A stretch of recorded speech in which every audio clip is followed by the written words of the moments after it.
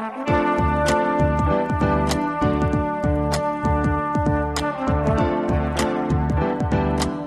listening to the Co-Main Event Podcast. And now your hosts, Ben Folks and Chad Dundas. That's right. You're listening to another episode of the Co-Main Event Mixed Martial Arts Podcast. I'm your co-host, Chad Dundas from BleacherReport.com, and joining me, as always, from MMA Junkie in USA Today, it's your friend and mine, Mr. Ben Folks. Ben, how you doing this week? I'm all right. How you doing? I'm well. How's your health? My health is pretty good. Good. I'm just wondering because my son just got hand, foot, and mouth disease this past week. Very common childhood disease. So common that your children just had it a couple of weeks ago. It's been going all over town, so there's really any number of places that he could have contracted that disease. You think he picked it up from some random? Your son goes to daycare, does he not? He goes to a small daycare. There are only several children there. None of them have hand, foot, and mouth disease. Oh, they do now. Well, yeah, I mean now, yes. They have a strain of hand, foot, and mouth disease that originated with your children. Look, don't try and paint it like my kids were patient zero on this. They got it from there, like my daughter got it from preschool. Well, I mean, where it came from before the inoculator who brought it into my house. Did I use that word correctly? No. Probably not, no. It's none of my business, none of my concern what happened before that. It's prehistoric history as far as I'm concerned. I look forward to where it's going to go next. That's what I'm excited about. Well, I've got a little touch of it. A little touch of it's very mild in adults, as I believe you told me. Well, I had heard that it's either mild in adults or it's a real pain in the ass. And for me, it was fairly mild, just enough to be annoying. Yeah, that's what I've got. Yeah. Just enough to be annoying is how I would describe it. Don't worry about it. Common childhood disease. We've got new music this week to play between rounds from new friend of the podcast, Fort Worth, Texas music producer, and I think DJ, The Fifth Element. He reached out to us and offered to let us use some of his tracks on the show, which was awfully nice of him. So frankly, we let him go ahead and upgrade us. So we're going to be busting out some tracks from him, probably one at a time over the next few weeks, and then moving forward. So thanks to him, and if you like what you hear this week, you can check out all of his social medias, Facebook.com/TheFifthElement, Twitter @TheFifthElement, SoundCloud.com/TheFifthElementOfficial. That's the with an A and the number 5. Okay. In Fifth Element. I'm starting to get a picture of what we're dealing with here. The songs are good. The songs are really good. I'm excited. Seems like a nice guy. 3 rounds this week, as usual, in the Co-Main Event Podcast. In round number 1, we've got specialty hashtags, but do we have any actual excitement for UFC 202? And in round number 2, this weekend's pay-per-view co-main event is Glover Teixeira versus Rumble Johnson, and yes, you're right, that is very depressing. And in round number 3, if in the UFC in 2016, your comeback isn't real until you put yourself into the USADA testing pool. So hey, George St. Pierre, we see you standing there.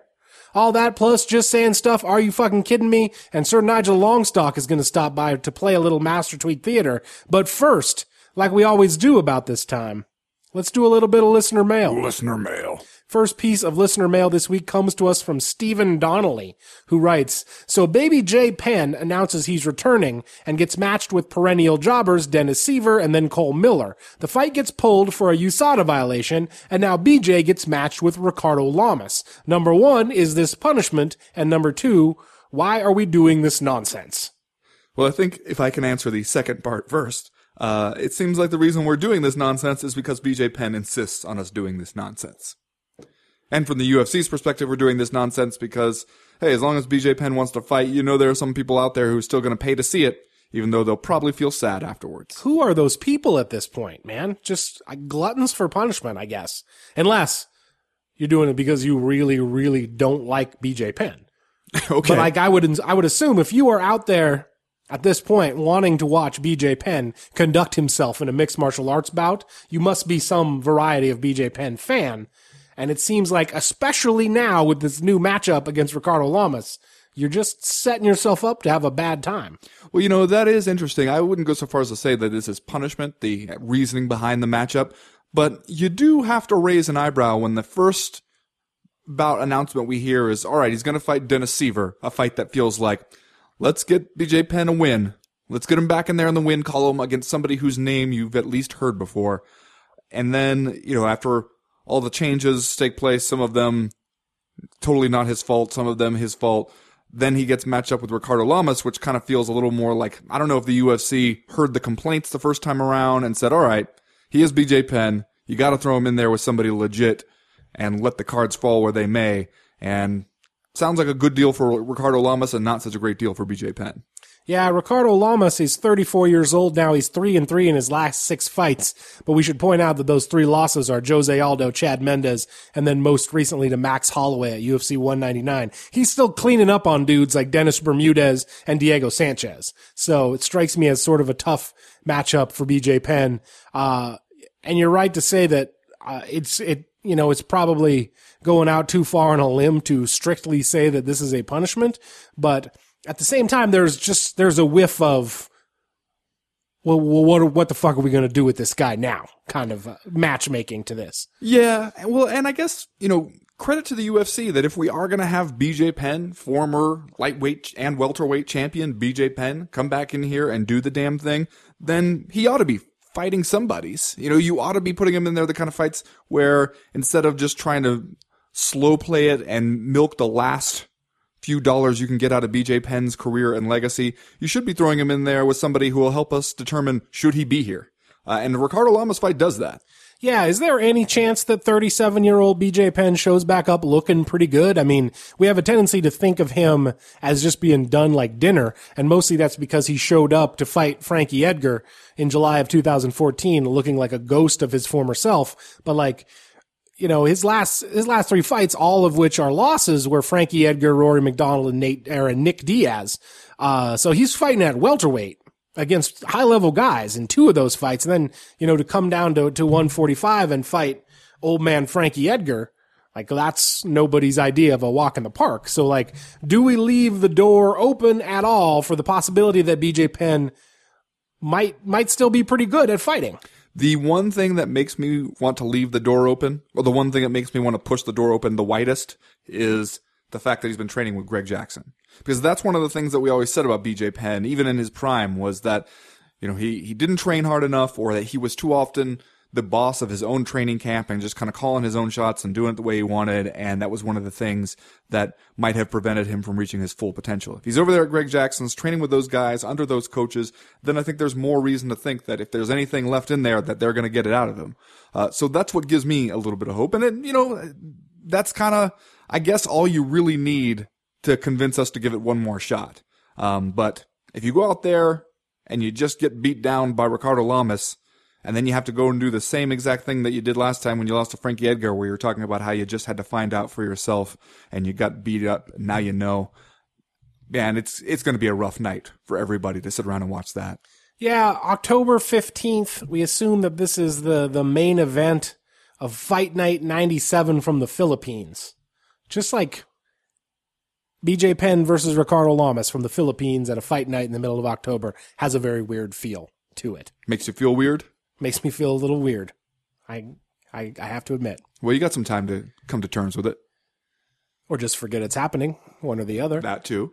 Next question this week comes to us from Mike Morgan, who writes, so it's been about a year since the UFC implemented its new drug testing policy. What were your expectations beforehand? Have you been surprised by the quantity or quality of offenders? Has the sport changed? How has the sport changed, if at all? So yeah, we're knee deep in the USADA era at this point, trudging forward in the UFC. There have been some notable exceptions, I guess you could say. The one that comes immediately to mind is Brock Lesnar, who rolled in having been granted an exemption for a 4-month testing period, fought at UFC 200 against Mark Hunt, won, and then immediately tested positive for banned substances. Much to, I guess, the surprise of no one, except maybe, I guess, Mark Hunt. His chagrin, maybe not his surprise. Yeah, but he called that one a little bit. So you got that as a really high profile screw up, I guess you might call it, to the USADA era. The most things about how this is operating are still not fully transparent enough for my liking. I don't know that you will ever get to that stage when you're dealing with the UFC, but I'm going to say cautiously, lukewarmly positive endorsement of the USADA era so far from me. Yeah, I would say the same thing. The one thing, if there's been a big surprise for me, it's that I'm surprised at how many people have gotten caught based on their own admissions, like in filling out forms when the tester shows up and not realizing, oops, you just told him something that kind of instantly got you in trouble. And B, how many people have been popped for things kind of along those same lines that are not what we thought the USADA era was really going to be about going after. Stuff like over-the-counter supplements or, supplement contamination that's actually then proved later on where, it's not just the old contaminated creatine defense that seems like an easy dodge out of a failed steroid test, but something where they say, hey, this is the supplement I took, and USADA actually says, yeah, we checked that out, and you're right. It surprised me how often that has happened, though maybe it shouldn't have. Or just surprised how often people have gotten caught for stuff that's not the super serious dudes just sticking steroids in their ass kind of stuff that we expected. There's been more of that than I thought there would be. Percentage-wise, you're still talking about a fairly low number of UFC fighters testing positive. And I think that the horror story of some people's expectations for what was going to happen when they brought this in was that everybody was on steroids and everybody was going to test positive. So are we dealing with an era, or are we dealing with a reality where it turns out the people, like the performance enhancing drug scourge in mixed martial arts, was not as bad as maybe we feared that it would be, or people are just beating the test? I guess there's no way for us to know, but the doomsday prophecies thought that a lot more people were going to end up just getting immediate 2-year bans for PEDs. Yeah. It's hard to know exactly what the explanation for that is. I would think that it's probably a little bit of a lot of different things. And for one thing, we want to talk about high profile failures, and I'm sure we'll discuss this more when we get into talking about light heavyweights in the UFC. There's the John Jones situation, which still is yet to be resolved. That's about as high profile as you can get. Yeah. So there have been some stuff like that, especially stuff that would have never happened without USADA being out there doing out of competition testing. But it's possible that a lot of people overestimated the number of MMA fighters using PEDs, especially how many times we've heard fighters be like, everybody's on steroids except me. A lot of people seem to have that viewpoint. Yeah. And I believe that they're basing it on something because they know other fighters. It's also possible, too, that some guys, when they heard USADA was getting involved in this, got scared and got off some stuff. Yeah. And we've seen those accusations thrown around. Look at this guy. He doesn't look the same post USADA. And it's not because he's been caught doping. It's just because when USADA came in, the implication there is that he got worried and he got off whatever he was on, and his physique and or performance suffered. So I think that that's probably happened too. And also there's that chance that some people are beating the tests or getting lucky for now. Because some of these people, you see some guys that have been tested 4 times, and then you see other people who have been tested once or twice. It's a big roster, and not everybody is getting hit with the same frequency of tests. I guess the best case scenario is that people got scared and got off PEDs, right? Like that's exactly what you want. That's exactly what you want. You want a deterrent. Exactly. Maybe it's working. Who knows?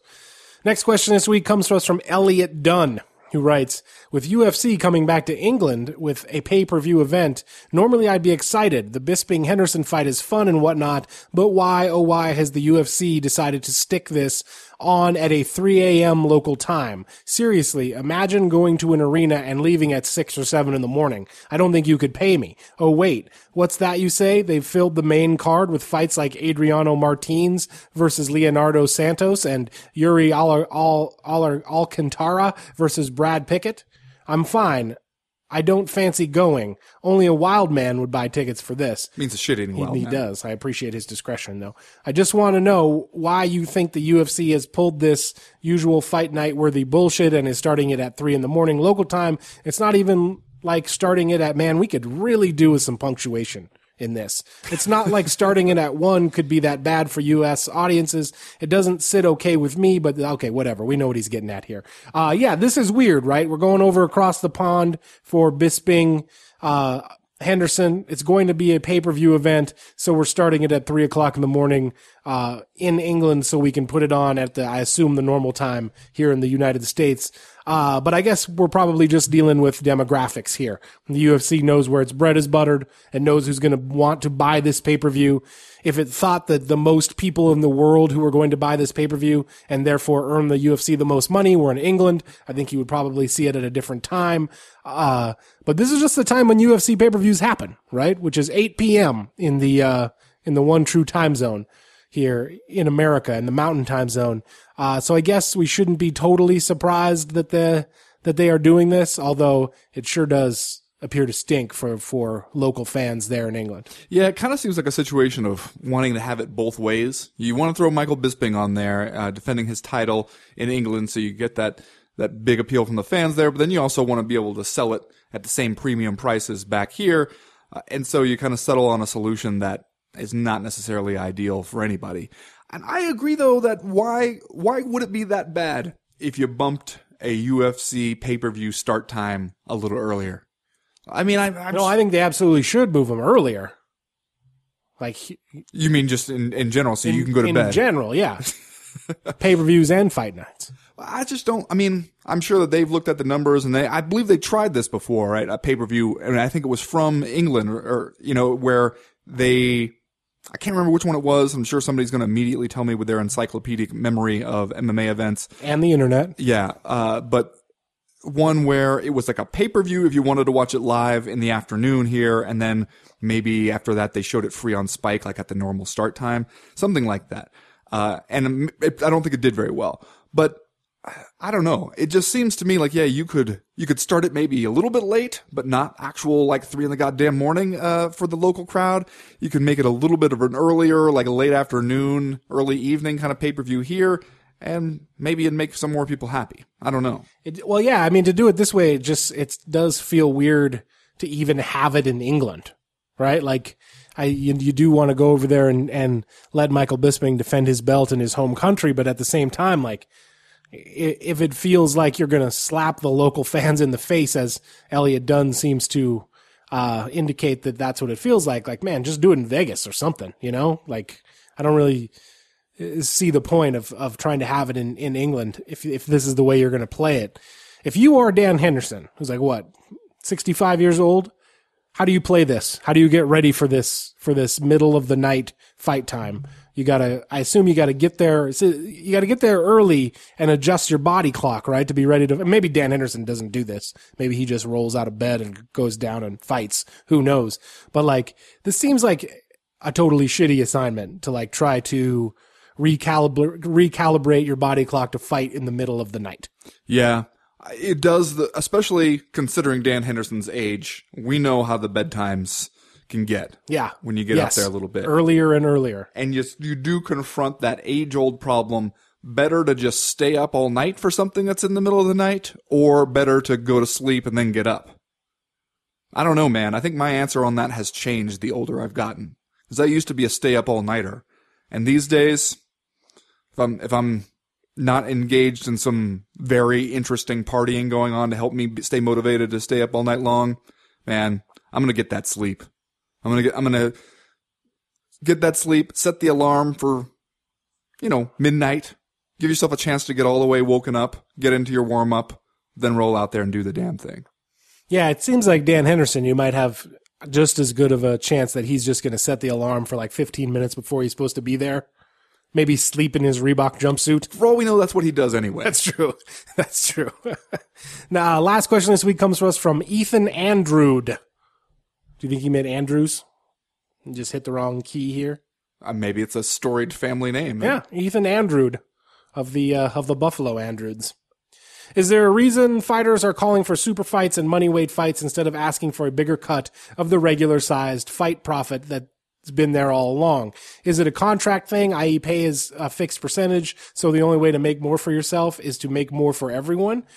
This is actually kind of an interesting question because it does put its finger on a big time current movement at the highest level of MMA for guys to try to call out the most lucrative matchups for themselves. And I guess Ethan Andrew is asking why not just ask for a bigger percentage for a regular fight, which it was not an approach that I thought of before, but I see his point. I guess that like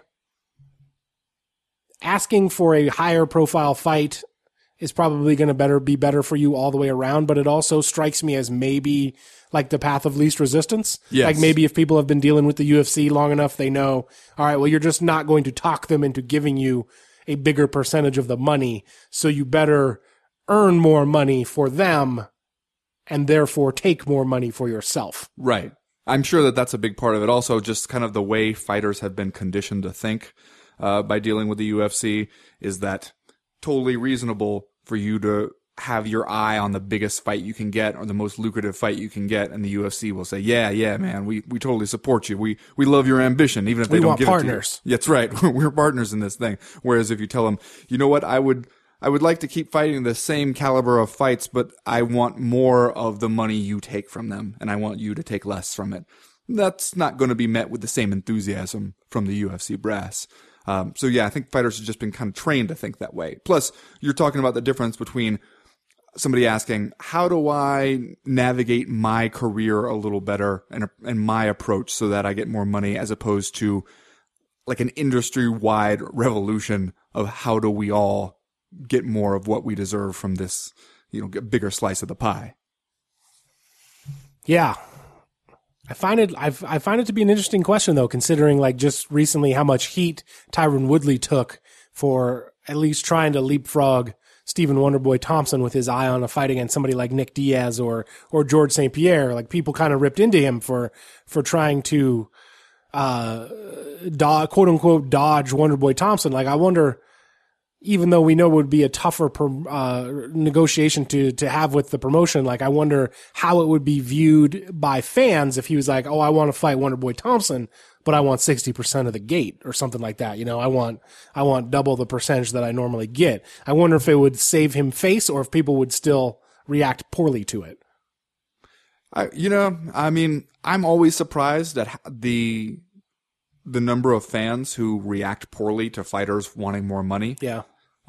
Because I don't see how you don't realize that these guys are the sport, that you need them in order to have the sport happen at all. And this is really what you're tuning in to see, these people. And they're not getting a great percentage of it. But I don't know. It seems like a lot of people either don't or refuse to understand that. So who knows how people would react.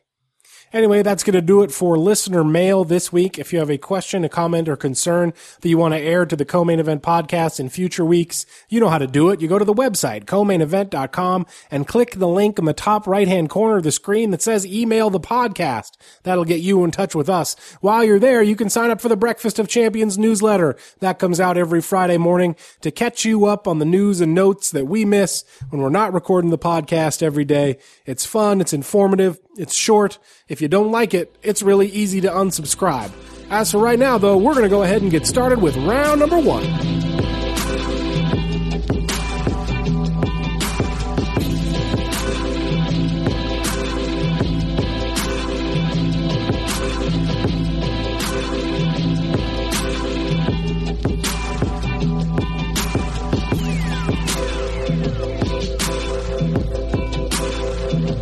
Well, Ben, as of this recording, we are 5 months and 10 days removed from the first time that Conor McGregor and Nate Diaz did the damn thing at UFC 196. By now, we all know how it ended. After quite the turn of events, Nate Diaz wins by rear naked choke in the second round. We've had this fight once delayed at UFC 200 due to some finagling, I guess you would say, between Conor McGregor and the UFC. But knock on wood, we think we're going to get it this weekend at UFC 202. I guess my opening question for you is, what's your level of hype? Scale of 1 to 10, how hype? At the moment? How hype are you? I'm in the 8 range right now. You're up at 8 already. Yeah. Are you trying to pace yourself? I don't want you to get too hype I don't want you to reach your peak hype level by like Thursday afternoon. Don't worry about me. Open all right? workouts. I don't want you to get too hyped for open workouts. I think I know how to manage my hype. Thank you very much. I've been doing this a little while. It's one of those things where also kind of similar to the Jose Aldo Conor McGregor fight by the time it happened, at least 40% of my hype level has to do with getting this over with. Right. Yeah. I feel like surprisingly unhype about the event itself. Like I'm still pretty excited to watch Nate Diaz and Conor McGregor do the damn thing over again. UFC 202 is not doing a ton for me. I guess I'm just kind of interested to see how this fight goes down. The overall level of hype has surprised me a little bit. It hasn't seemed like it has reached the fever pitch that I think we all thought that it might, at least not yet. I guess there's a few days left before the event. Certainly nothing approaching what we got before Conor McGregor, Jose Aldo, like that. I guess maybe it's more difficult to be Conor McGregor after a dude chokes you out. Like it's more difficult to like turn the crank and get the hype machine fired on all The cylinders. shtick doesn't work quite as well after you've done the old tap, tap, tappy. Right. So if you'll notice, like most of the hype for this fight is about Conor McGregor and other people. Like I just Googled Conor McGregor before we came on here. Here are the top 2 returning headlines under news. The top one is Conor McGregor, quote, as soon as Floyd Mayweather gets my money, we can fight. So we're still doing that thing. Oh, good. Unfortunately. And the number 2 headline is Conor McGregor, why UFC star makes perfect wrestling heel. Okay. So that one's from Rolling Stone. The first one was from Fox Sports. So I assume we're talking more about McGregor's baiting of the entire WWE roster, like we talked about a little bit on last week's show. Not a ton of actual hype between Conor McGregor and Nate Diaz, though. Not yet. But I still feel like I don't feel like it's going to be a tough transition to get us there. And I think, too, though, that this fight does present interesting questions that I want to see answered. And that's really mostly what I ask for from these fights is, does it feel like we're going to find out something that matters? You know, whether it's who's the best middleweight in the world or whatever, or, you know, who's the greatest all-time light heavyweight. As long as you give me some kind of compelling thing where there's going to be a pass-fail test, and we're going to wake up on Sunday morning knowing something we didn't know before. That is what this is really about, I think, for the most part. And this one, I think it has that. If you can tell people, like, hey, we don't know exactly what happened with that first Conor McGregor-Nate Diaz fight, even though we kind of do.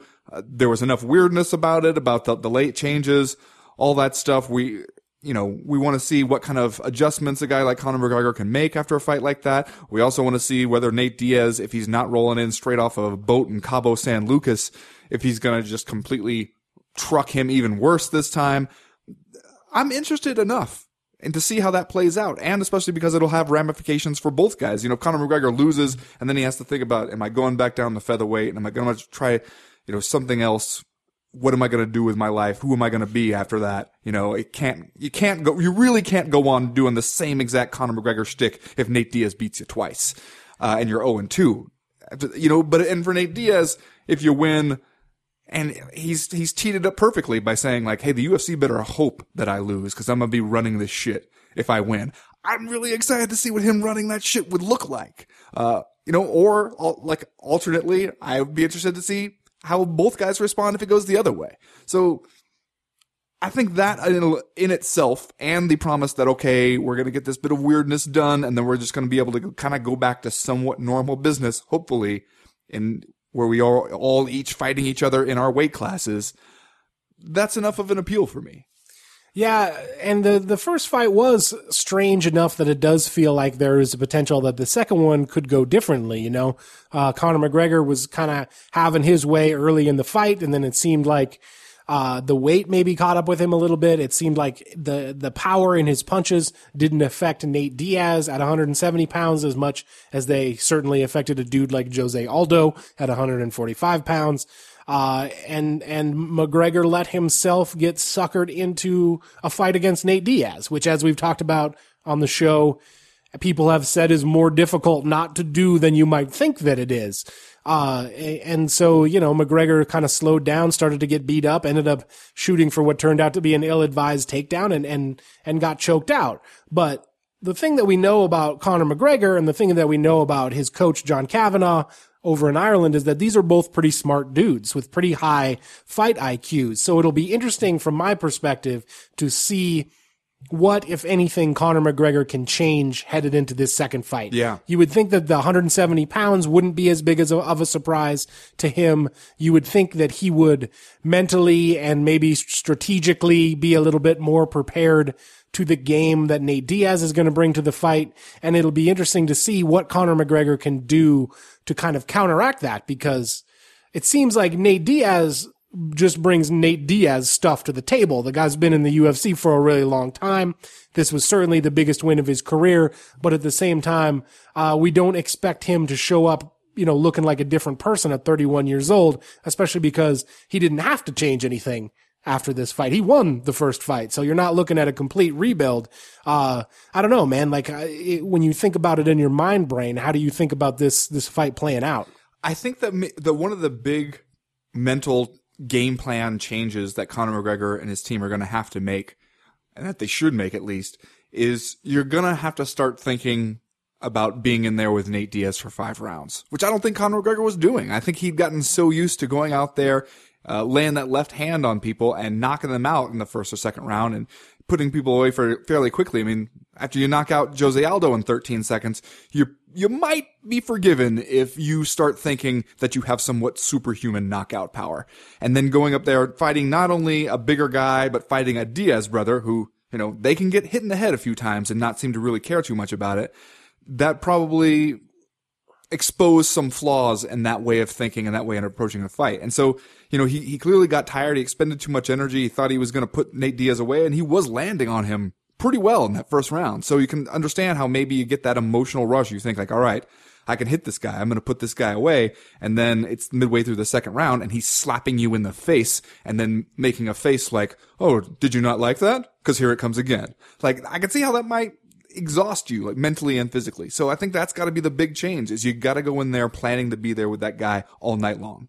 Yeah, it's interesting how that can affect a fighter. You look at his record, and 7 out of 8 of McGregor's previous 8 fights, all of which were wins leading up to this Nate Diaz thing, were like first or second round knockouts. And especially like in the UFC, he had put together that string over Diego Brandao and Dustin Poirier and Dennis Seaver and Chad Mendes and Jose Aldo right in a row.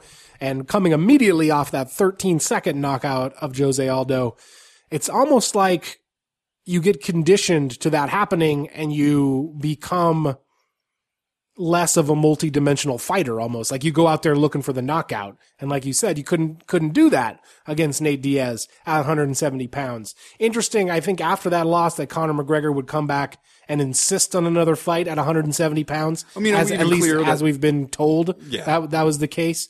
I don't know why you would do it at that weight again, unless somebody insisted on it.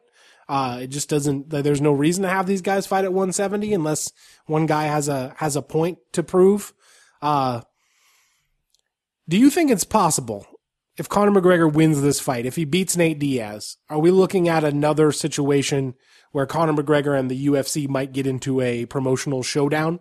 Because it's interesting that, Dana White has already come out a couple of times now and said that win, lose, or draw, Conor McGregor's going back down to featherweight after this. He's already said Tyron Woodley is going to fight Stephen Thompson during a pretty recent media appearance. Tyron Woodley seemed to have some other thoughts on that. And so does Conor McGregor. Frankly, like Conor McGregor would only go as far as to say, we'll see, although he does seem to have no problem with tossing out threats toward featherweights every time he gets the opportunity. I guess if you were a smart businessman, you would do that no matter what your future plans were. But if Conor McGregor wins this fight over Nate Diaz, I would think conventional wisdom would say he's sticking around either at lightweight or at welterweight just to chase the big money fights. So I wonder, if he is victorious here, if he's going to have another standoff with the UFC. That is one of the fun outside elements to this fight beyond just the actual martial arts matchup, is it seems like no matter who the winner is, you are not going to be able to tell him shit. He's going to do whatever he wants to do. And he's going to use that win as leverage in order to do that. And that's kind of awesome. I guess, because it does set up like some sort of future clash with the UFC, but also both those guys have a different kind of, but essentially the same brand of stubbornness when it comes to that stuff. And I don't know, at least part of me likes to see fighters like that willing to stand up for themselves and flex their power a little bit, because we've seen the opposite for so long. I think they recognize that about each other.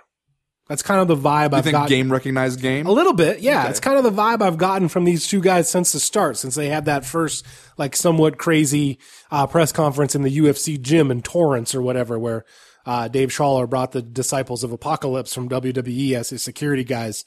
They just seem like, and Conor McGregor said, like, he said, I like a little Nate, or whatever he said at that press conference. Like, they're still gonna razz each other a little bit, but it does seem like they are on the same page promotionally.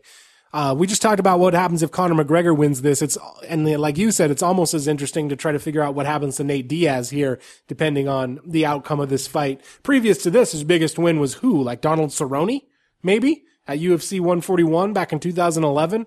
Then he goes out there and beats Conor McGregor in March. All of a sudden, he's got the world in his hands, and he's been able to distance himself a great deal from what I would say his previous public perception was as kind of like a middling lightweight, right? Like he was the lesser Diaz brother coming into this fight. Then he beats Conor McGregor, and all of a sudden Nate Diaz is like the raddest thing since sliced bread. Well, and not only the raddest thing since sliced bread, but you realize once you have to put him on these late night talk shows and you have to make him the focal point of these embedded episodes and stuff. Wait a minute. He handles this a little bit better. He still maintains the Diaz lack of fuck giving, but also manages to do it in a way that is a little more, I don't want to say fan and media friendly, but yeah, like he's gonna still talk the same kind of straight up 209 bullshit in those interviews, but he's actually gonna show up for the interviews reliably in order to do it.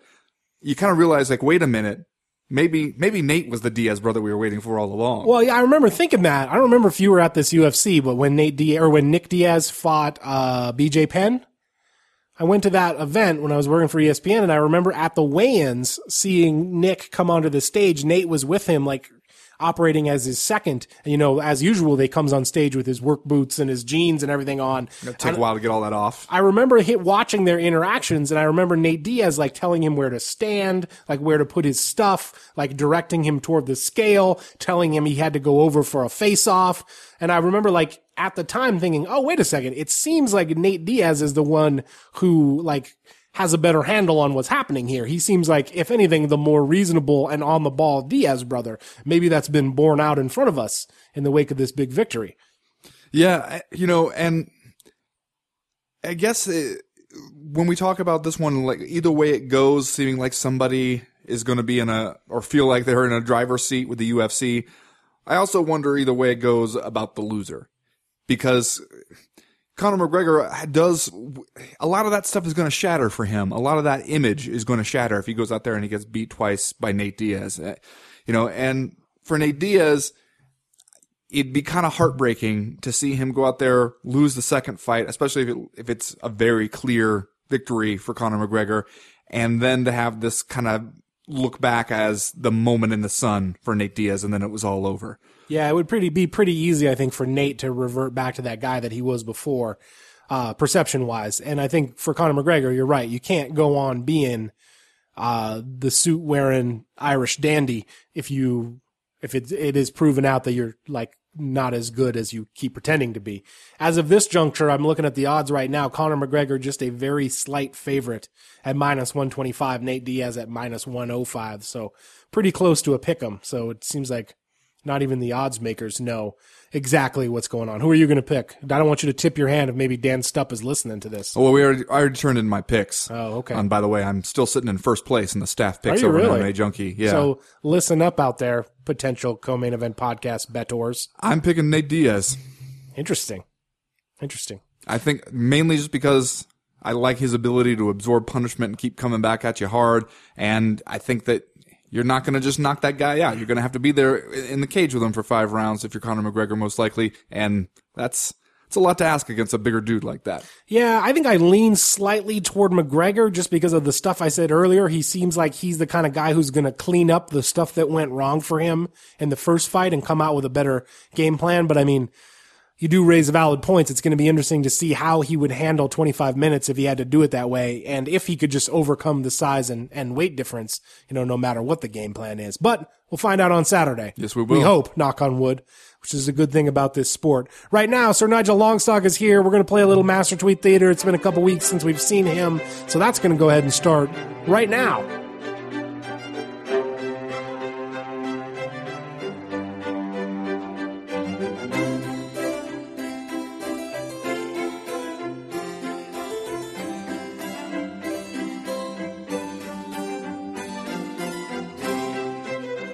It's that time again. We welcome back to the show friend of the podcast and noted theatricalist, Sir Nigel Longstock. Sir Nigel, how are you? Good day to you, sir. I am well. Okay. I'm like a child who has fallen down a well. All right, that sounds more appropriate. You come to us with a theme this week. I do, sir. I do. The theme is endorsements. All right. That seems like another one that you would think would be easy to stick to with Twitter. So far, it seems like the only ones he sticks to are when the theme is so broad that it basically boils down to something somebody wrote on the internet.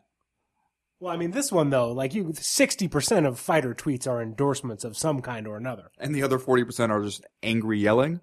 Yeah. Yes. Okay. Sirs, Master Tweet Theater is like making love. All the fun is in the deviations from what's expected. Oh, wow. All right. Well, I'm having fun. Yes, let us begin. This episode of Master Tweet Theater is brought to you by Lucky Sailor brand condoms. Lucky Sailor, 90% as effective as name brand condoms, but at only half the price. My father used them, my grandfather used them, and apparently his father did too. Lucky Sailor, it's the name you and many women trust. All right. Well, I'm glad that's out of the way. Another $6 in the bank, sir. Yeah, cha-ching. Tweet the first. Why does anyone like Captain Crunch? It wrecks your mouth. But let's be honest, no one stops. Okay. Well, I don't know if even this qualifies as an endorsement. No, this is the opposite of an endorsement. It kind of gets there at the end a little bit, but it seems like on the very first tweet, Sir Nigel has already undermined his own theme. Yeah, yes. I'm not surprised, motherfuckers. Also, whoever wrote this, I must strongly disagree with them, because Captain Crunch is awesome. I'm going to say this feels to me like a Matt Mitrione. Interesting. See, because if you let them sit in the milk for a minute, Yeah. then they just get soggy. You know what else you can do? If you go down to one of those, pour your own froyo kind of deals, where you get to choose your own toppings and stuff, some of the classier ones will have Captain Crunch available as a topping, and on ice cream / frozen yogurt, it's delightful. Juliana Pena. All right. Both fine guesses, both like to take orders from the captain, and both wrong. It is Todd Duffy. Okay. Recent fascination, Todd Duffy. All right. Again, We should be taking notes here. I feel like it wouldn't be too hard for us to get into a scenario where the Matt Mitrione Todd Duffy thing is another Rich Franklin Randy Couture situation. Two men who have never been photographed together, as far as I know. I'm pretty sure you're wrong. If it was, they were hanging on each other and breathing heavily in round 2. Tweet the second. Praying mantises are cool as fuck. Just saying. Picture of a praying mantis. Okay, now this person is right. Praying mantises are cool as fuck. That's just one you can't argue with. And this one actually is kind of an endorsement of an insect. Mantises. Yeah. You know what? I'm gonna say poet Philip Baroni. Wow, well, that'd be kind of an unusual tweet for him. But if you got to find an endorsement from him, True, yeah. But if he posted, it would be like a picture of a praying mantis and the shadow of an enormous penis. Because he does like to do that. he does. Cool as fuck. I'm going to go Leslie Smith. Both fine guesses, both likely to put insects near their genitals, and both wrong. It is Carlos Condit. Okay. Carlos You know what? Condon. He seems like a bug guy, right? Seems like he could be into praying mantises. I mean, who's not into praying If mantises? you found out Carlos Condon had a bunch of ferrets at home, you'd be like, yeah, that makes sense, right? Ferrets? You went right from Ferret. praying mantis to ferrets. Pretty much the same thing. Not insects, but similar Okay. style of pet. I feel like there are different kind of people who are into this. Also, Really? if Leslie Smith finds out what you said about her, she's going to kick you in the head. But, I mean, maybe she puts it near there as a prank or to accentuate that. I'm just going to I don't know eject if, from this. I don't know if sentence. you've noticed this, but Ben likes to use Master Tweet Theater to get other people in trouble. Other people get themselves in trouble, and I just want to make sure everybody knows about it. Tweet the third. If I get in a car accident with someone playing Pokemon Go, I will beat that ass. That feels to me like a Derek Lewis, the Black Beast. That's a really good guess. You're probably right. I'm going to say Demetrius Johnson. Okay, all right. I think he would be a little more forgiving, actually, of somebody playing Pokemon Go and getting into a car accident. Oh. See, I thought maybe he meant he was playing Pokemon Go. Maybe he will beat that ass at Pokemon Go. I don't know. Is it a Did you notice competitive? my dad pronunciation there of Pokemon? Very good. It is the Black Beast, Yes! Derek Lewis, playing a game for children and preparing to beat that ass. Wait, is he? He's not playing the game, right? No, it's unclear because of course there's no punctuation, although he does put punctuation after Pokemon Go, as uses of English suggest. But it seems like it is someone who is playing Pokemon Go, not if he gets in an accident while playing Okay. Pokemon Go. See, this is how, though, you can spot like a Derek Lewis tweet is not only like a threat that he will beat that ass, but finger on the pulse of pop culture. You're giving away your secrets now. I want to level the playing field so I don't just keep dominating you at Master Tweet Theater. He saw some kids playing it and thought, wouldn't it be nice to beat a kid? Tweet the fourth. I just slapped a discount code out of Dip Your Car for you. Save 15% on everything. Isn't Rampage Jackson Yeah. a Dip Your Car guy? Somebody like that. That's- Somebody in Bellator. Yeah. It seems like Dip Your Car is kind of, I still not sure what that is. But I'm going to say Rampage. Yeah, I'm going to say Rampage Jackson. Other Bellator guy, Benson Henderson. Okay. Both fine guesses, both ready to endorse, but no, it is Nate Diaz. Oh, Improbably. Yeah, very improbably. And he slapped the discount code out of him. That's the key. Damn it. The clue. It was right there in front of us, Chad. Jeez, that makes me worried that Nate Diaz is starting to realize how to monetize his gimmick too much. And that bothers you? A little bit. Okay. Also, Dip Your Car appears to be a service that puts a peelable paint on your car. So like a short-term paint for your car. I assume it's wildly expensive because only the height of luxury could afford something like that. Also, are they literally, like, does a crane grasp my car by the trunk and then just dip it into a vat of peelable paint and they peel it off the windshield and I drive away? You don't have a car. No, nor a crane, sir. Tweet the fifth. I relished this one. Just got my check from Kickboxer. Kickboxer, the film. You'd think. Kickboxer with a capital K. Who's in the Kickboxer remake? I recall hearing about it. Sage Northcutt? I'm going to say Sage Northcutt. That is a very Sage Northcutt style tweet. No, he would be standing in front of the check with his thumb up, We right? don't know he's not. Rich Franklin. Okay. Both fine guesses, both very possibly in Kickboxer, and both wrong. It is Roy Nelson. Oh, damn it. Roy Nelson is in Kickboxer, isn't he? Now we know, I guess. Why is he in the Kickboxer remake instead of the Roadhouse remake? He looks like every guy in Roadhouse. That's actually a really solid point. That's what Nigel made. Also, not an endorsement saying you just got your check from Kickboxer. He endorses checks, and presumably he wants us to see the movie, although I assume his royalty share is minuscule. You have fucked this one up badly, and it was really easy. Well, Roy Nelson, though, huh? We all love that guy. We still love that guy, right? Well, that's it for Master Tweet Theater. What else you got going on, Sir Nigel? You know, it's funny you should ask, sir. I just finished wrapping an exciting project about a lady gunfighter who enters a quick draw competition and doesn't stop talking for even one goddamn second. I see. What's it called? It's called The Quick and the Deadpool. And what role do you play? I play a sarcastic IT guy who probably knows karate but has never taken any lessons. Well, that was Master Sweet Theater, and that is Sir Nigel Longstock. Thank you, sir.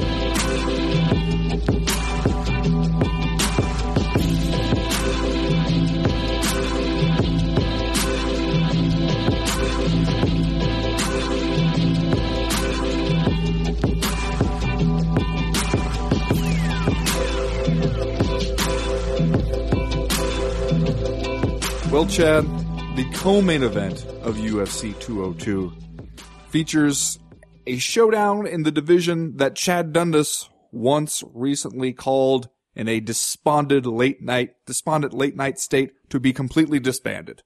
Two light heavyweights. I believe I said just shut it down. Just shut it Just down. shut the whole division And down. I wish if this is what we're doing. I wish people could have seen the look on your face, just lit up by the laptop screen as you looked at the UFC light heavyweight rankings and considered what they're going to look like if John Jones is out for a long time. And I assume we'll get around to talking about that.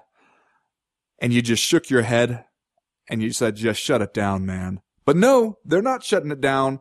Anthony Rumble Johnson and Glover Teixeira are going to do the damn thing at light heavyweight in the co-main event here in a fight that feels like two guys who we've seen the ceiling for them, but they're going to go ahead and punch each other in the face in a dazzling spectacle of violence anyway. Is that enough for you? The fact that it seems like two guys who really know how to hurt each other are going to do that, even if it doesn't feel like those two guys are the best in the world, and we've already seen why. I mean, in a vacuum, yeah, you could do a lot worse. You could. And at light heavyweight, you will. Yeah, you could do a lot worse than to have that be the situation. I mean, I would say, though, that one of the things that undermines my excitement for UFC 202 all the way around is like the state of this card behind Nate Diaz and Conor McGregor. And the biggest indicator that you're dealing with kind of a thin situation here is that you have Anthony Johnson and Glover Teixeira as the co-main event. You know, everybody wants to see if Cody Garbrandt can take the next step and beat Takeya Mizuzaki. Everybody wants to see Neil Magny and Lorenz Larkin. That shapes up as a fun little fight. But then you get to the actual pay-per-view card and, you know, Rick Story versus Donald Cerrone, like, I'm not going to complain about that. I'm into that. That's going to be fine. But other than that, it just seems like we're not getting a lot. And that entire situation, I think, is typified by Anthony Johnson, Glover Teixeira, even though a guy like Teixeira, has won 3 fights in a row now since his back-to-back losses to John Jones and Phil Davis. You know, not necessarily over the best light heavyweights in the world there of those 3 victories. But then you got, you know, Anthony Johnson, who, has come back from that loss to Daniel Cormier at UFC 187, which at the time was for the vacant light heavyweight title, with back-to-back wins over Ryan Bader and Jimmy Manuwa, basically doing what he does best and knocking fools out. Like, this fight will be okay. It'll be fine. Somebody might get knocked out. Somebody probably get knocked out. And if not, like, you might have a 15-minute grinder on your hands, but like, the thing that makes it disappointing and disagreeable is the idea that, well, these two dudes are just fighting to be the number 1 contender to fight Daniel Cormier.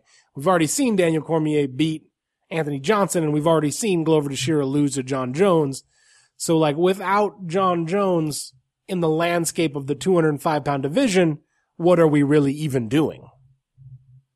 God, see, now you've almost convinced me to shut it down. It's so depressing when you start talking about this. Well, and everybody knows I love Daniel Cormier. I think Daniel Cormier is one of the best fighters in the world at any weight.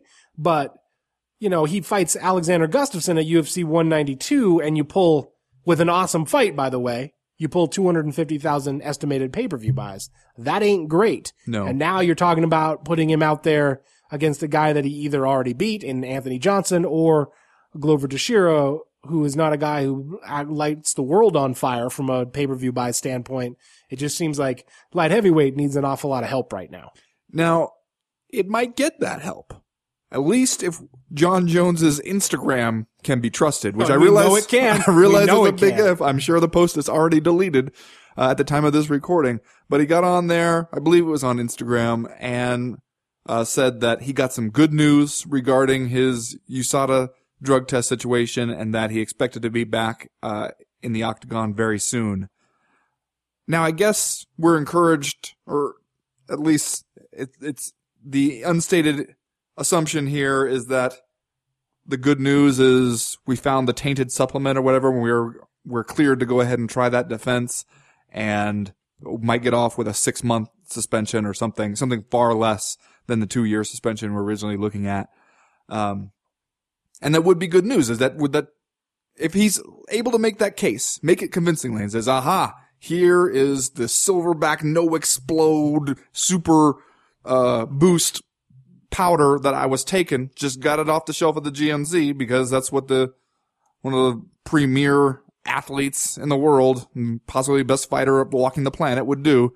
And I was taking that, throwing it in my morning smoothie, and then we tested it. We found out it's got both the 2 substances that I believe he tested positive for. USADA says, we got our own carton of Silverback no explode boost trust power juice, and we figured out he's right. 6 months, which, he's already served a little bit of that time if they date it to the time of the test, and he's back in there. Are you feeling more optimistic suddenly about things in the light heavyweight division? Well, yeah, it's great news from the standpoint that the only thing really going on in the light heavyweight division is John Jones's pursuit of all-time greatness, short of, the rise of Mirsha Serkinov or Nikita Krylov. Like, those are your storylines right there in the light heavyweight division. So, yeah, having Jones back seems borderline vital at this point for the health of the division. But this seems like the kind of stain that's going to hang around on his record, does it not? Like, you think Daniel Cormier might bring it up if they were to fight? It seems probable that he might have some things to say about it, but like, for starters, it's just so hard to believe the tainted supplement defense at this point in the sport, even though we all know that the supplement industry sort of is the Wild West, that it's not very tightly regulated, that companies totally do dump prohibited substances in there so that the word gets around on the street that the shit that they have actually works. It's still so easy to shrug that off as an excuse. Because, but if they test it and they actually find it, then there's scientific evidence to back up your claim. Yeah, and there is. But then you just seem stupid for just taking crazy powders from GNC when everybody knows it's the case. Like you said, what John Jones is doing, taking that kind of supplement to begin with, we have no idea. And number 2, I think John Jones's public persona. Like, the people who are looking for a reason to hate John Jones are not necessarily swayed by facts. Okay. I guess I would just argue that of all the stuff, the accusations that have been thrown John Jones's way, the PEDs one is not one that has come up a bunch. And you hear stuff, you hear the rumors about guys and everybody throwing different accusations at guys, and you never really heard that one about him. So, I don't, and that doesn't necessarily mean that there's no way that he was actually doing anything there. But, if you can prove that this stuff that showed up in your system was also found in a separately, independently obtained and tested container of the same stuff, and, you can link all the parts there of that story, then I think that gets you, some understanding, some forgiveness. I still think that, you would be right to be asked why the hell you're just rolling into a GNC and grabbing some like powder that has a picture of a dude with muscles coming out of his ears on the cover. Like, that's a legitimate question for people to ask you. But it does, if you can actually make that claim, I don't see how people continue to be like, okay, but we still think he's dirty. Well, I would, and people will still do that because we're talking about John Jones here. Okay. Man. And I'm not saying, if I were Daniel Cormier, I would probably use that to needle the guy beforehand. If we're going to fight again, I'd probably bring some powder to hand to him at the weigh-in, just to explain to him that you went ahead and vetted this stuff and that he has a problem with that, so you're going to go ahead and do him a favor, give him some of that. Might have it delivered to his hotel room in the middle of the night. Fun stuff like that. Of course you're going to do that if you're Daniel Cormier. But I think as far as like asking if there's a taint holding like a stain on the guy's career, if you can actually make this case and you can prove that you kind of got this stuff in your system stupidly but not intentionally, then I think you do deserve a break. All right, well, the moral of the story is no one cares about Anthony Johnson and Glover Teixeira. So let's do Are You Fucking Kidding Me? And then we'll move on to round number 3. Ben, what's your Are You Fucking Kidding Me for this week? Well, I know, Chad, that by now you must have seen the first episode of the UFC Embedded for UFC 202. Yeah, I missed that somehow, but I'll take your word for it that there is one. There is one. It features some interesting things, notably Conor McGregor getting out on the road with his road bike, doing a little cycling to prepare for a fight against Nate Diaz, which I see what you're doing. You're paying attention to the guy who beat you last time, taking up a little bit of his tricks. But there's also Nate Diaz, of course, working out in a park with his boys, and they all got their shirts off. And he's talking about kind of the nature of fight promotion. Here's his quote, Chad. I seen Woodley and GSP shaking hands and text messaging. Let's make a fight. That's boring. You just killed the whole thing for our sake. Don't no one want to see that fight no friends set up? Fuck that. How about me and my guys versus you and your guys? Now that's entertainment. Let's see that. That's good TV and that's real shit. The other guy's setting up fights through text messages. Now that's silly. Are you fucking kidding me? Nate Diaz just putting it down. That's what I'm talking about, Chad. Any Nate Diaz rant that talks about, how things other people are doing are bullshit, things he is doing are real shit, and then ends with the proclamation, now that's silly. You fucking kidding me, Nate Diaz? You're fucking kidding me. That is pretty awesome. That does set the stage for Conor McGregor and his guys to pull up to the park on their road bikes and jump off, and then you would have a rumble. That's right. Which is pretty awesome. Yeah. However, Ben, if Conor McGregor did that and pulled up on his road bike at the park, I assume before they got into a rumble that he would have to pull off his new eyeglasses before he got engaged in a fight. Uh-oh. And so I just want to send an Are You Fucking Kidding Me this week out to Conor McGregor's new eyeglasses, which I assume are not prescription. I assume that this dude is rolling out there wearing some fashion glasses, just for the hell of it, walking out on stage looking vaguely with his beard and his glasses like he's going to deliver the good word from the Honorable Elijah Muhammad in the mid-1960s.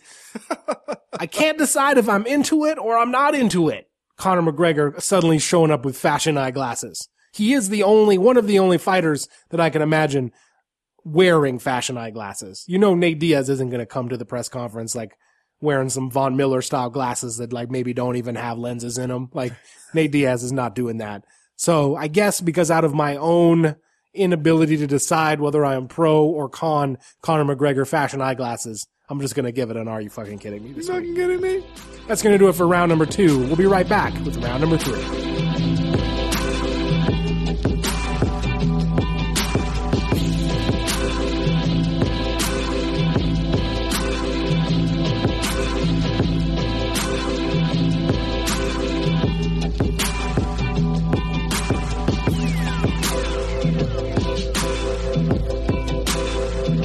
Well, Ben, George St. Pierre is back in the pool.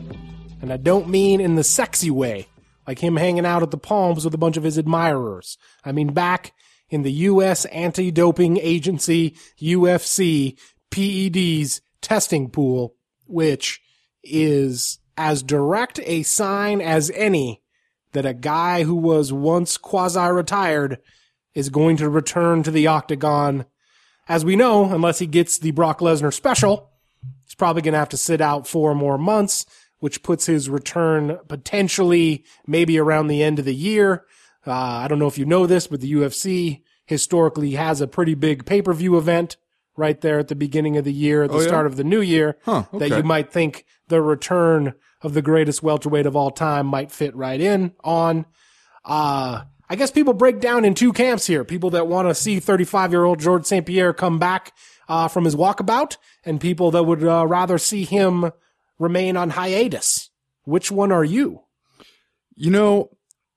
I'm usually just in the default category of if you can walk away with a bunch of money and you don't need to do this anymore, please enjoy your retirement and cultivate some other interests, and we will remember you fondly. But with George St. Pierre, maybe I just give him more credit for being a reasonable thinker who is not doing anything impulsively, who seems to be way more analytical, and the way he went about both the retirement / stepping away and the way he's going about the return. I can't help but welcome the guy back. I'd be interested to see what he could do.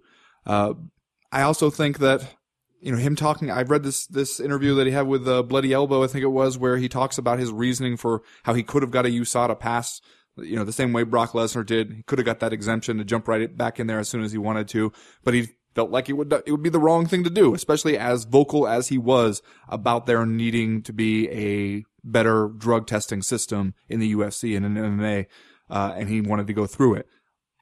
I don't know how you can't support a guy like that, and at least support him if he wants to return. Then how can you tell him no? Yeah, George was certainly ahead of the curve, drug testing wise, pretty much all the way around.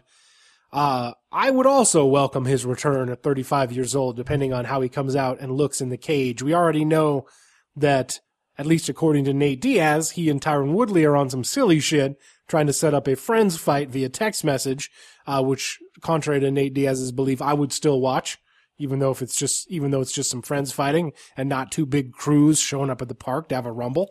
Taking off their bicycle chains and swinging them around. Yeah, somebody's got a baseball bat with a nail pounded through it. I would still watch George St. Pierre and Tyron Woodley if that's the fight that goes down. Now, Ben, ever since Anderson Silva tested positive for performance enhancers after his fight against Nick Diaz, I would argue to you that that George St. Pierre is my pick for the greatest of all time. If George St. Pierre comes back out of retirement and wins the UFC welterweight title again, how do you keep him from the throne of GOAT status? The only way I could possibly keep him out that throne, Chad, is to wait around to see what John Jones is going to do with the remainder of his career. Because, yeah, you're right. After he held it down at welterweight for as long as he did, if he came back, especially in the USADA era, and gave us every reason to believe that he was and had always been doing it clean, and he won the welterweight title again, maybe even defended it a couple times. Yeah, at that point, you're absolutely the greatest, and no one could really argue with it. I'm interested, though, because in this interview where he talks about why he wants to undergo the testing and why he didn't want to just jump right back in with that, what I'm going to go ahead and refer to as the Lesnar rule, where you can get the exemption. He also, he made and he phrased it interesting, where he said, I don't have any fight yet, but it's going to happen now because I'm getting tested. If I'm getting tested, it's for a reason. Where it seems like we hear different things. Like, I think Dana White, when just asked about it fairly recently, was like, George St. Pierre is never going to fight again. And he keeps, for a while, it seemed like he was doing this reverse psychology thing, or thought he was, on George St. Pierre, where he was saying, I don't think he'll ever fight again. I don't think he has the drive. I don't think he has the desire to come back and do this anymore. I think he's gone for good. And it felt like, I know what you're doing. You're telling him, you're sitting down at the dinner table with your toddler being like, you know what? I don't even think you could eat all those meatballs if you wanted to. And that broccoli, there's no way. There's no way you could possibly do that. I'd be so impressed if you did. But I don't know. Lately, when you hear one thing with George St. Pierre and you hear the UFC president sounding absolutely adamant at times that one of the biggest box office draws he ever had, the king of pay-per-view, as he once called him, is not going to come back. It makes me wonder what's going on. Because especially we've heard, and George St. Pierre has kind of admitted to this, that one of the obstacles is you got to figure out something about the guy's contract, because he left a very different UFC than the one he'd be returning to. Sponsors were a big, big business for George St. Pierre. And sure, he's one of those guys that could still get some sponsor money even without having to put him on a banner or on his shorts or anything like that. But it would hurt his bottom line. The way the sponsor situation works in the UFC now. So he'd have to figure out some kind of contractual solution to that. Yeah, you're absolutely right. It would take some restructuring. I guess, as we know, though, as our understanding of the UFC's financial picture has continued to develop in these, last few years, if we can say anything confidently, I think it's that the money is there. It would just need to get moved around a little bit to make it worth George St. Pierre's while, to come back. And as far as his relationship with Dana White is concerned, like, not only has it seemed recently like Dana White denying something is the best indication that it's about to happen, but also, George has the trump card there. And that is, if George St. Pierre calls and tells you he wants to fight on pay-per-view, maybe even in Canada, you let him do that, because his pay-per-view numbers have been off the charts when he fights. Like, I remember I looked it up one time, and like having George St. Pierre fight twice a year in the UFC equated to essentially them doing one extra pay-per-view that's how many pay-per-views he sold. So he's going to make them a lot of money. They're going to have him back no matter if he calls and says he wants to do it, probably almost no matter what. I would think that it is probably hard to heal that relationship between the UFC president and George St. Pierre. I was thinking the same thing. After the Johnny Hendricks fight, when Dana White kind of went off on George at the press conference. I think, now that we know of his dark place and know of his obsessions, I think we know George St. Pierre, kind of a sensitive dude. That doesn't seem like the kind of thing he's going to forget. I don't think you have to be a sensitive dude to get mad about that. No, I don't think so either. That was one of the more... I just think that's going to stick around in his mind for the rest of his life. It sticks around in my mind. I was at that one, and that was one of the... Even for Dana White, who is over the top at times, that was one of the most unbelievable things I'd ever seen, is, you had this moment where it was, going to be a really memorable moment in the UFC. George St. Pierre wins a close decision to retain his title, announces that he's stepping away, and everybody, a part of you instantly wants to go into immediate nostalgia mode. Oh man, George St. Pierre, what are we going to be like without George St. Pierre here? Remember all the good times he brought us. And if you're the UFC, remember all the money he brought us. And instead, Dana White shows up to the press conference and yells himself purple, talking about how he couldn't believe anybody would do this kind of thing that George St. Pierre is talking about doing, and what a terrible move it is, and just trashing the guy. And even getting asked, by a member of the press, I can't remember who it was, saying like, have you talked to him yet about what his plans are, what his reasoning is, what he wants to do here? And Dana White says no. He says, don't you think that maybe it would be helpful to talk to him before you just trash the guy? And Dana White also again said no. Yeah. And that was just incredible to say, like, that this guy who has been such a huge superstar for you, and you're instantly going to fly off the handle before you even bother to try to figure out why you're mad at him. I don't know. You don't have to be a sensitive guy to remember that and to kind of think, well, who else is at the UFC now? That's the person I want to deal with. I don't want to talk to that guy anymore. Well, Ben, as we transition to the Just Saying Stuff portion of the Co-Main Event podcast before we sign off for this week, I guess I'll say this. If you think back to round number 1 of this show, when I asked you if Conor McGregor and the UFC were headed for a showdown, if he beats Nate Diaz this weekend, I guess I'm hashtag just saying, if Conor McGregor wins a fight in mid-August and George St. Pierre will return on New Year's Eve, ... I'm just saying.